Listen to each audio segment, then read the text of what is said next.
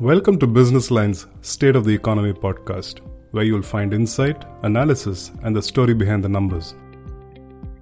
Hello and welcome to a new episode of the Business Line State of the Economy podcast.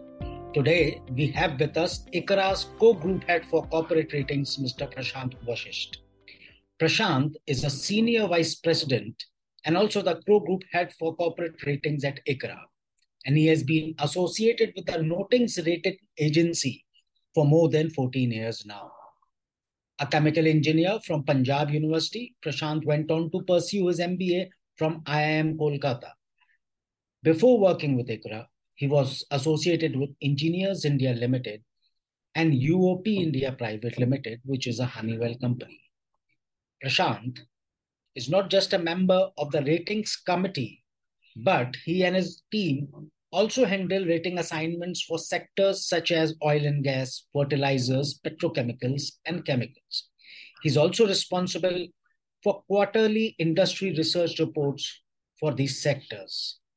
Today, we want to explore how India's natural gas story is progressing, particularly after introduction of the Kirit Parikh formula, which was on fair pricing of natural gas produced in the country.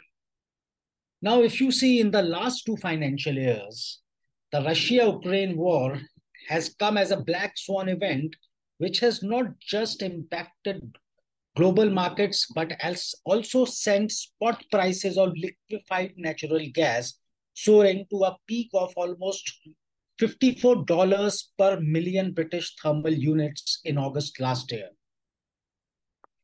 Besides this, in line with the higher international prices, the prices of gas produced from legacy fields, which is done by ONGC and oil, also went up.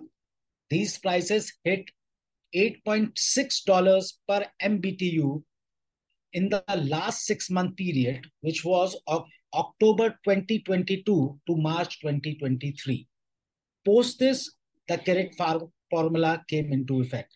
Now, this scenario of very high natural gas prices led to a demand destruction in the sector, with various industries looking for cheaper alternatives.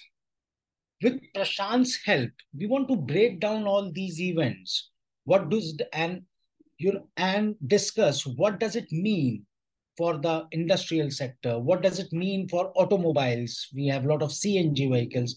Also, what does it mean for the city gas distribution? The government is very ambitious about expanding the city gas distribution. So all these happenings in the international market, what does they mean for India? Prashant, what are your thoughts on the current scenario about the natural gas sector with respect to India and on production and consumption? How is India placed in terms of securing long-term and spot gas contracts to meet its domestic demand?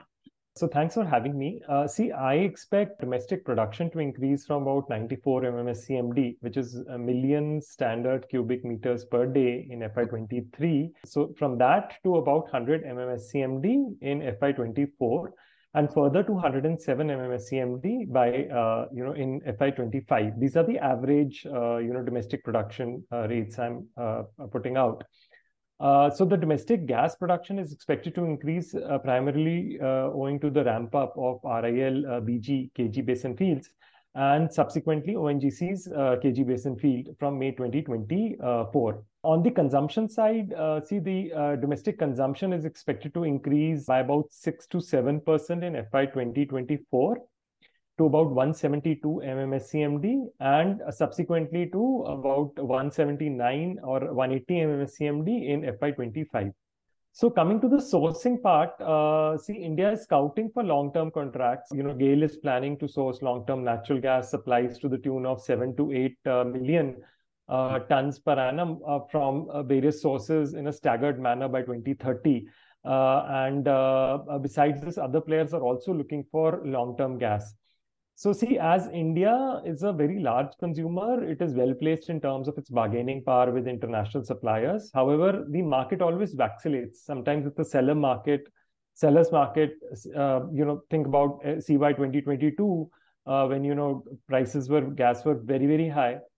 to a buyer's market, in CY 2020, just after the COVID pandemic, when, the spot prices had come down to as low as $3 per MMBTU. So as India remains a very price sensitive market, Indian companies would be looking for gas accordingly. Okay. So one supplementary question which I wanted to ask you. We've seen in the last 3-4 years, if you look at government's thrust, the government has been very serious about, promoting the gas-based economy, and they have found success to some level, but prices have sort of skewed the calculations to some extent. So is this things still persisting where gas prices are still higher for the industrial segments? How is that scenario right now? Something which we saw last year, where very high spot gas prices, which led to demand destruction. Right. So see, the industrial segment and the commercial segment were always catered to by, for many years now have been catered to by since 2014 by liquefied LNG imports.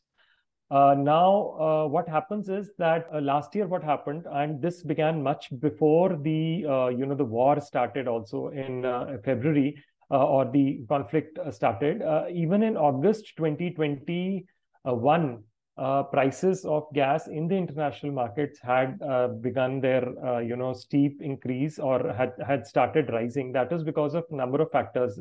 This was because of the intermittency or the low generation of renewable power, low storage levels, massive switch from coal to gas by China, etc., and so on and so forth. There are many reasons for that. There was this demand destruction post the war. The prices again, prices skyrocketed. This led to some demand destruction in the Indian industrial sector. However, by the end of CY 2022, we saw that Europe had recovered, some of its standing or bearing with respect to the gas, and it was also helped by two factors. One, there was a secular demand destruction. Almost all sectors, including household, including industrial, simply because of the high prices in Europe. And secondly, the winters were warm in last winters in Europe.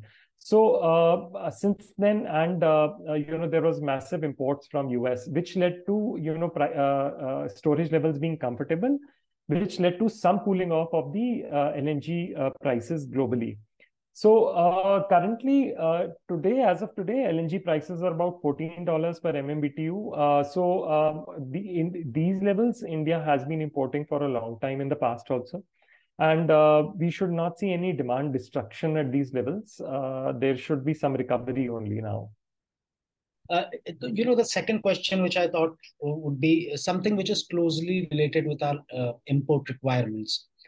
India imports almost half of its gas requirements as LNG. Now, recently, the new PNGRB chairman, Mr. Anil Jain, he's been talking about how, imports is an important part and that should be factored in. And his last, he was at a FICCI event where he said that, India must prepare for an imported gas-based regime, considering that our consumption levels will go up and that can only be met by imports. So, he was explaining at even prices and other things need to be, factored in with respect to imports. I wanted to explore what are your thoughts in it. Are we, heading towards an import market? And if we are, the one thing which will again come back is that there can be small geopolitical events unexplained, like a black swan event, which can, really rile markets. And some experts have said that without long-term, contracts, if you just rely on spot cargoes, you will always feel the heat of such geopolitical events. So, in the light of what has happened in the last 2 years and what the PNGRB chairman is indicating, what are your thoughts about imports and how can we sustain them in the long term? With respect to import dependence, that will remain high as a proportion of the total consumption. Our imports went down a bit because of the KG basin production. It's slightly above 40, slightly above 50 or 52% to about 42%. But that is because of the KG basin, RIL BP fields. Mhm. So, as in terms of visibility beyond the KG basin, fields that I talked about, RIL, BP, as well as ONGC, there would be limited visibility going forward. So yes, our dependence on LNG is expected to remain high going forward. And the demand increasing from CGD fertilizer, as also the industrial segment, our dependence will remain high. Another thing that needs to be important, noted is that gas has historically traded, at a discount to crude in terms of the energy equivalent on energy equivalent basis. So except for CY 2022, when gas traded part of CY 21 and CY 22, when gas traded at a premium to crude oil or crude oil derived fuels in energy equivalent terms, most of the in this history, mostly it has traded at a discount. So if the prices are right, our dependence on LNG would only increase. India, as I mentioned, remains a very important, very price sensitive market. So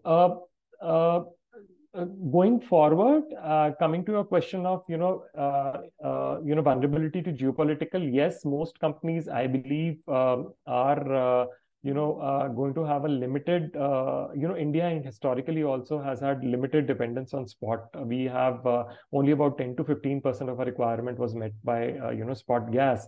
And I think that has sort of been reinforced by the extreme turmoil in the markets that we saw in CY 21 and 22, especially 22. And when cargoes were available and bought by some companies also at as high as $40 per MMBTU, which made headlines also. So companies don't want to be exposed to that kind of price shocks, and I believe that they will try to tie up gas so that a large proportion of their total requirement is sort of tied up in long-term contracts which have a linkage with crude or HH, etc. One small supplementary question, and this was for gas-based power plants. Now, if you see what's happening in the country, the government has faced a lot of, the power demand has been rising by multiple numbers. And it seems that, we are almost chasing it all the time because the planning or coordination has maybe had some loopholes, and what has played out with September and August with terms of coal, and the government has been pushing up gas-based power plants, but maybe because of the cost of gas, they have not been able to be viable, and the PLF is less than 20%. Do you think that we would be able to, run these gas-based plants even at PLFs of coal, maybe say 60%? Would that be possible? Considering that gas is still costlier for vis-a-vis, power generation cost, if you look at it. So see, I think these plants have been stranded for a very long time now, and despite various efforts by the government, they have not really picked up. Even at at a price of about $6.5 per MMBTU, which is the current cap for the nomination fields, the cost of power is around it's about rupees 6.4 per unit, which is still very high. 100% domestic coal linkage would give you power cost of about 4.3. Wind tariffs are as low as 2.8, 2.9, and solar as low as 2.3 to 2.6. I don't think there is a very bright scenario of gas-based power generation, in India. Considering that we remain highly dependent on our gas prices itself are even at 6.5, these are uncompetitive. Something which is again closely related, the third question which I wanted to put to you is regarding storage of gas, and the government in the last 5-6 years has been trying to get more floating units. So, earlier this year, the International Gas Union came out with its annual report, and in that it had said that Uh, 5 new floating storage and regasification units and 2 expansion projects are under construction in India. But what IGU said is that they anticipate that this will get delayed further, the commissioning of these FSRUs, because of tighter supply for such vessels. And, Europeans also, scouting the market for more such deals. Uh, but what happens is this does impact India's storage plans and contracting more. So how do you look at this whole scenario? If you could break it down for our listeners. Yeah, so see, FSRU-based terminals in India would be used for, regasification of LNG. And as of now, we see that there are a number of terminals, such as, announcements like, FSRU-based terminals such as Jaigarh, Jafrabad, and later latest is Gopalpur by, PLL. But if you look at Europe, as you rightly mentioned, there is a list of countries that are setting up FSRUs, and a lot of these FSRUs have been diverted. These include, Germany, 3 units. France, in September only, they have commissioned 1. Italy, Netherlands, Greece, so many. So India will find it very tough to compete for FSRUs. Also, the day rates for FSRUs have gone through the roof, and the day rates would have to be competitive. In India, another thing is that if you look at the current LNG terminals also, they barring most of the new terminals are not operating at very healthy capacity utilization. The capacity utilizations remain low. Some because of the pipeline constraints, like Kochi terminal and the Ennore terminal. One,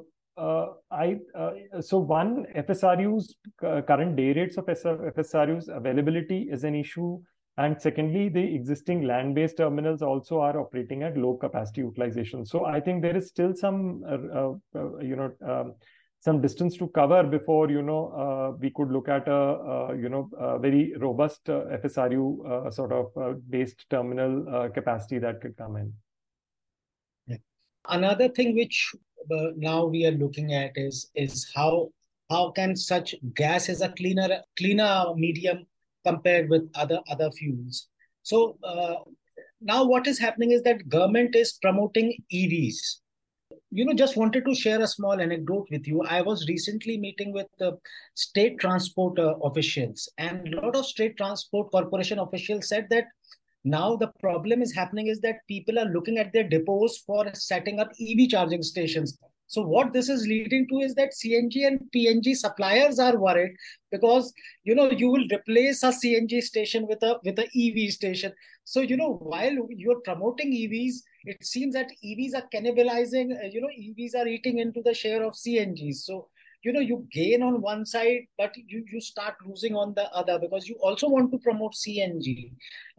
Because right now EVs will be for first and last mile connectivity, but CNG powered vehicle can be for the medium grid connectivity. And this is throwing open a lot of interesting interesting developments are happening. So now the problem is that even a lot of state transport corporations who are going to buy CNG buses have stopped those contracts. Some of them now they're looking at EV buses, so on and so forth. So how you some have been watching this space for more than a decade now. How do you think we should go about it? Because we need CNG buses also to some extent, because the public sector has more than 3 lakh buses, and it will not be possible to convert every bus because of the finances involved. So how do you look at this whole scenario? Should we go in a much better way where all the segments, because we will also need CNG buses? How do you look at this, and how should we move ahead on this? Right. So see, this is a pain point, I think, for the CGD sector. It will remain one because of the growing electrification of both intercity and intracity buses. Also considering that, a bus consumes as much as about 80 kgs of CNG per day. So it is a very lucrative segment for CGD companies, and some CGD companies, would see about 10% of the sales also getting cannibalized by e-buses. Having said that, there are a large number of impediments yet to electrification, such as, inadequate charging infrastructure, higher cost as of now. But yeah, over the medium term, some of this will get, impacted. But, the plans are very aggressive, are for example, DTC has a plan to electrify 80% of its buses by 2025. So it is adding about 1,500 e-buses in FY24 alone. Similarly, MSRTC plans to convert by 2025 33% of its fleet of 14,000 buses. It placed an order for 5,000 e-buses on July 7th this year itself. Similarly, BEST has also placed an order for 2,100 e-buses. Now, another important development is the Ministry of Housing and Urban Affairs has also released its Prime Minister e-bus Seva guideline, which aims to deploy about 10,000 e-buses, under PPP model in 169 cities. This is estimated at a, huge cost of about 57,000 crores. So, out of which 20,000 will be provided by the central government. So the scheme will definitely, but see, this is a global phenomena. A lot of, countries globally, because buses have been under government. A big chunk of the buses, the interstate transport, the, intercity transport has been with government. And globally, it is seen that, the bus segment has been, among the first to be converted to electrification, has been electrified, is among the first sectors to be converted to electricity. And this is because they want to, clean up pollution or whatever it is. And also, pave the way for other consumers also to convert. So I think there will be some time during which both of these fuels will coexist, but this will be impacted. The growth rates in this segment, definitely CNG segment will be impacted, or there could be declines going forward. And eventually, probably, as EVs get cheaper, probably the hit will be higher. So just one small supplementary question. So would this mean that, as the public buses move to electric versions, there will be more natural gas spared for the, CGD sector and the fertilizer sectors. So is this the government has in mind, where, more gas can be spared for the city gas distribution and the fertilizers, which are the two main consumers? And because, buses will in a staggered manner move to electric version. So this is also something in mind, that, to rebalance the capacities across industrial and consuming sectors? So see, this will not be, I don't think, if you look at the fertilizer sector consumption, it is only about 15% on, now. So from as high as 17.8 MMSCMD in FY 2020, it is only about 8 MMSCMD now in the 4 months of FY 24. So fertilizer allocations have been cut quite because of, the increasing offtake by CGD. I think the CGD, otherwise the CNG segment is growing so fast that it would, make up for all the, gas that is spared by these, the e-bus or the bus segment. As it is, this is about 65 to 70% of the total CGD, and it is growing at a healthy pace because of the, very good economics or the price advantage that it has vis-a-vis, various other auto fuels like, HSD and petrol. So I don't think any other sector will get any allocation out of this, because the CNG segment itself is growing at a healthy pace. Right. So that brings us to the last question, and it is a tricky question. The government wants to increase the share of gas in its total energy mix to 15%. And we are somewhere around 6.5, 6.7%.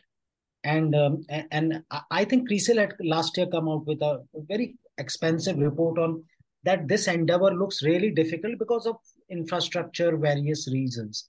So since the last year, where are we now today? And, what do we need to get to this, magical 15% number? Yeah, I believe it is going to be very tough. I don't think there are a lot of impediments, and it looks like 15% by 2030 in India's energy mix by gas looks like not a very achievable target as of now. So some of the steps that can be taken include expansion of the trunk pipeline network. We are not very well connected to the northeast and even the southern part of the country. As I mentioned, Kochi and the Ennore terminal are suffering from lack of healthy capacity utilization simply because of the pipeline connectivity issue. Expansion of CGD network, again, this is still a work in progress. A lot more is yet to be done. Another step that was recommended by PNGRB was to provide the necessary regulatory push to this by the states, such as lower road tax on CNG, LNG vehicles, single window clearance for approvals, etc. Please remember, it needs to be noted that, pace of approvals has always been a point of contention. As you know, sometimes activism by the population, etc., which has really delayed, pipeline laying or progress of CGD networks. Also, there is, absence of uniform taxation in various states, among various states. So different states have different VATs. For example, Andhra Pradesh has VAT as high as 24.5%, whereas many states have 5% and so on. Another point could be, inclusion of gas in GST, because without that, there is incidence of tax, stranded taxes. Also, for uptake of LNG for utilization of by the commercial vehicles, especially the heavy commercial vehicles. An important point is what happens when LNG prices skyrocket, like they did in CY22. Will this fleet, which is converted to LNG, suddenly face these kind of price shocks? Then they'll be out of the market. They cannot be not applying for 1 year or 1.5 years like we saw. So like a CNG policy or something like that, an LNG policy. Other points are, simplification of the operational issues of unified tariff regime, improving third-party access of gas pipeline, incorporation of transmission system operator, etc. So these are some of the impediments. I feel we are still at a stage where the CGD networks have not really penetrated to, a large part of the population. That's still a working progress. So all those need to be, overcome, or all those steps have to be taken. All that progress has to be made on the ground to really move that number up of gas consumption in the country. That brings us to the end of this session. Thank you, Prashant. Thank you so much for breaking down the gas market for us, and we hope to meet you soon on some other interesting subject in the chemicals and the oil and gas sector. Thank you so much for your time and your patience. Thank you for having me. Thanks.